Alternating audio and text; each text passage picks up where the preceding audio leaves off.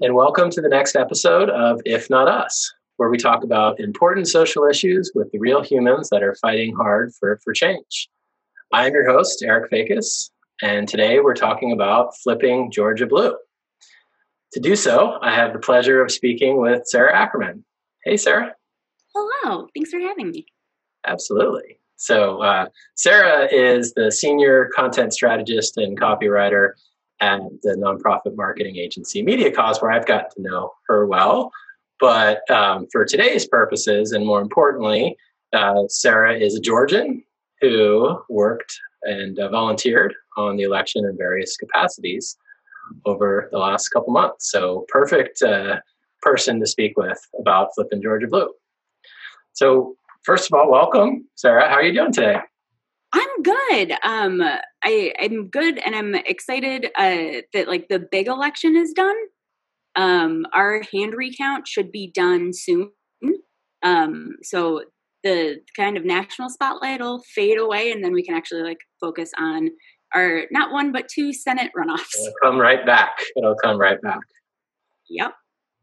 So to get started, I thought it'd be just a good background to ask a little bit more about what you were doing over the last couple of months. I know you were doing a whole bunch of different volunteer stuff, but would love to just talk more about that. So I did a bunch of postcarding. That was really good for like election anxiety of at least you got to like do stuff, and everybody likes to get mail.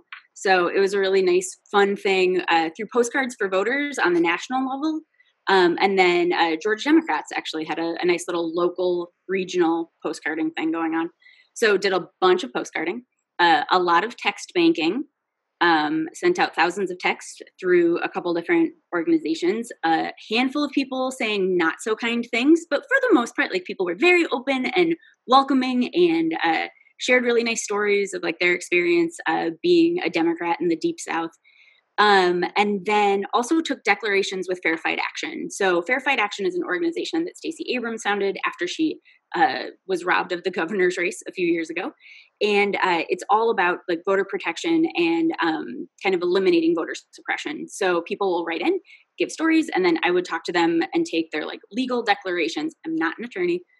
So an attorney would actually look at it. And then with that, they would work to file the lawsuits to like fix the problems in Georgia, which was kind of depressing at times because like you'd hate to see people struggle to like just vote, but really empowering and sweet to see so many people come together to like fight for good change.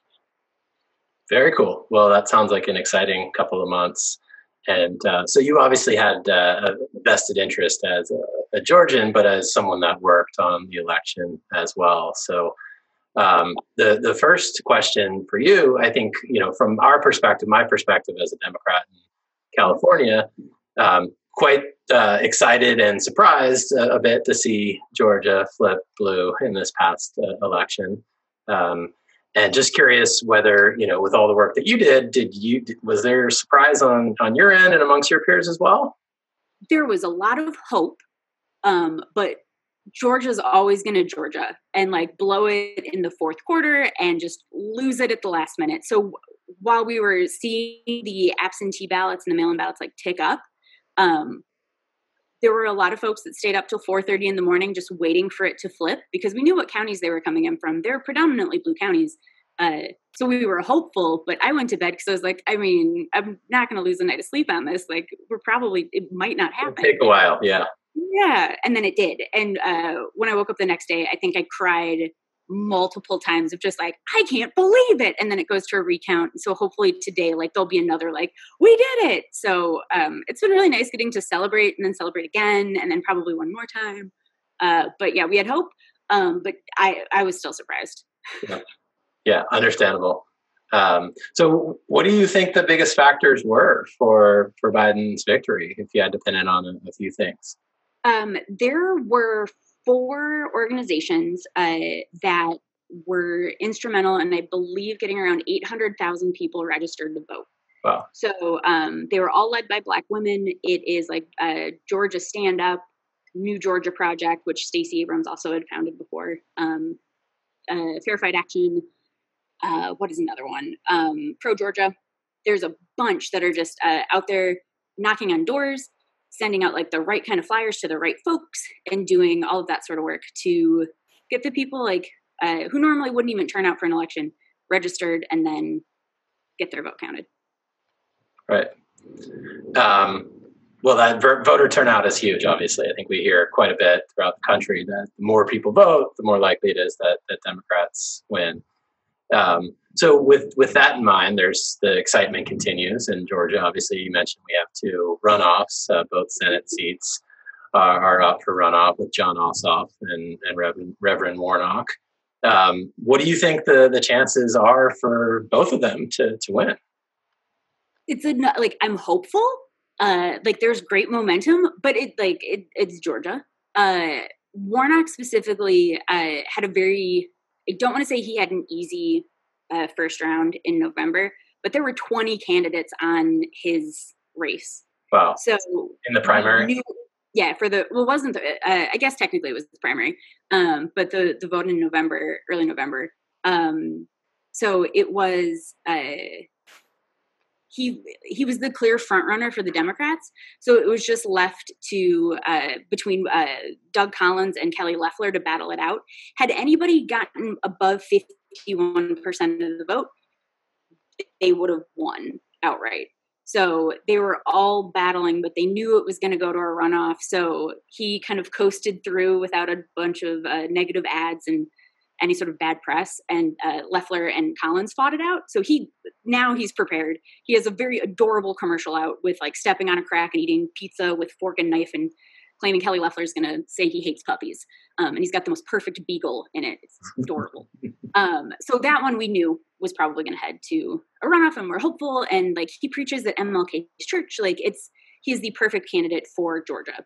Ossoff, I don't know. We were shocked to hear that race was going to go. Like, I don't want to say I didn't believe in him. I was very hopeful, but Perdue is just a nice long time public servant of the state. So I wasn't expecting him to go away, but hooray. Like I was very excited to see that dip below 50%. And that meant we were there, like we had another opportunity. Right. Well, it's really tough to defeat incumbents, especially those that were elected opposed to appointed, like Loeffler. Right. So with that in mind, hopeful, but, fingers crossed, nail biting a bit. What are the things that Georgians can do to get involved if they're looking for another Democratic sweep in the runoff? What can people do over the next couple months? There are a lot of organizations that need volunteers. New Georgia Project is actually hiring full-time employees right now to help get the vote out. But there's all the traditional opportunities of postcarding, of phone calls, of text banking. Obviously, with COVID, door knocking's a little touch and go. Also, just donating, either donating to the campaigns directly or to any of the organizations that are trying to get more voters registered. There was actually, within the last few years, the laws have changed where you can register to vote. There's an extended deadline. So if you weren't eligible to vote in the primary or in the November election, but you can vote in the runoff, you can still register to do that. So there's still more work to be done to get like the 17 turning 18-year-olds on the rolls. So that's exciting and fun. Yeah. I've seen a lot of like activity drop in Georgia for a little bit, but it's clear that once the national race is called, then everything's going to shift and we'll be busy again. So it's exciting and exhausting. Yeah. What do you know what the deadline is to register for vote? It's either December 7th or 11th. I can't remember off the top of my head. But it's been fun to remember all of the dates because since Georgia has such a long registration period, like they've got the cutoff very, very early. It's another one of their fun like voter suppression tactics that you can't do it same day. So they are, so I think it's December 7th. I could be wrong. Okay. Sooner the better. Yeah, we'll clarify that date and put it up here on the screen when we publish this.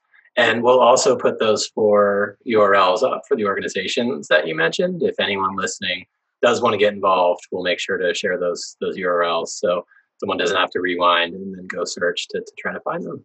Yeah. So what about people like me, Democrats across the country, can we do anything? Like, obviously, donating is legal and encouraged. Yes. But what can we do? You can do a lot of the same stuff. So Fair Fight Action has a specific site dedicated to their out-of-town volunteers.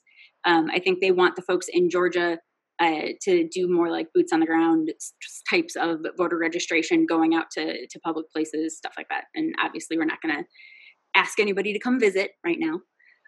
But doing the phone banking, the text banking, the just reaching out to anybody that you know, reaching out to folks on social media that you might know in Georgia. Like if you know and love someone in Georgia, like it's not offensive to check in on them and be like, "Are you okay? Please keep voting," which is exciting. I never thought I'd be a swing state voter. I've lived here for 11 years. We've been red the entire time, and now to have all of this attention, it's just like, oh, this is new. So it's been fun.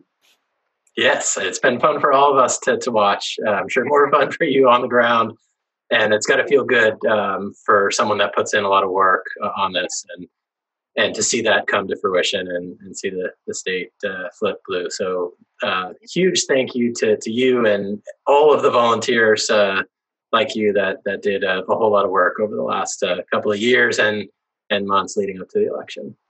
It truly takes an army. I've made stronger friendships despite not being able to see people for the last few months by talking about what are you doing to get the vote out, and whether it's making calls on behalf of the ACLU, doing stuff through any of the like Fair Fight New Georgia Project, any of those organizations, or just chatting about like what Etsy dealer do you get your postcards from, and like everybody knows something different and they're all willing to share, and it's just been very sweet to see such a big community come together on a national stage. Very cool. Well, thanks for the time today, Sarah. We're out of time. Really, really helpful to hear from the front lines, the insights, and the recommendations and tips for people inside of Georgia and outside of Georgia that want to get involved. So thank you for sharing. Thank you. And thanks to everybody for listening. Until next time, if you'd like to suggest a guest or a topic, we'll have a Twitter handle on the screen. You can talk to us about anything. And remember, change belongs to all of us.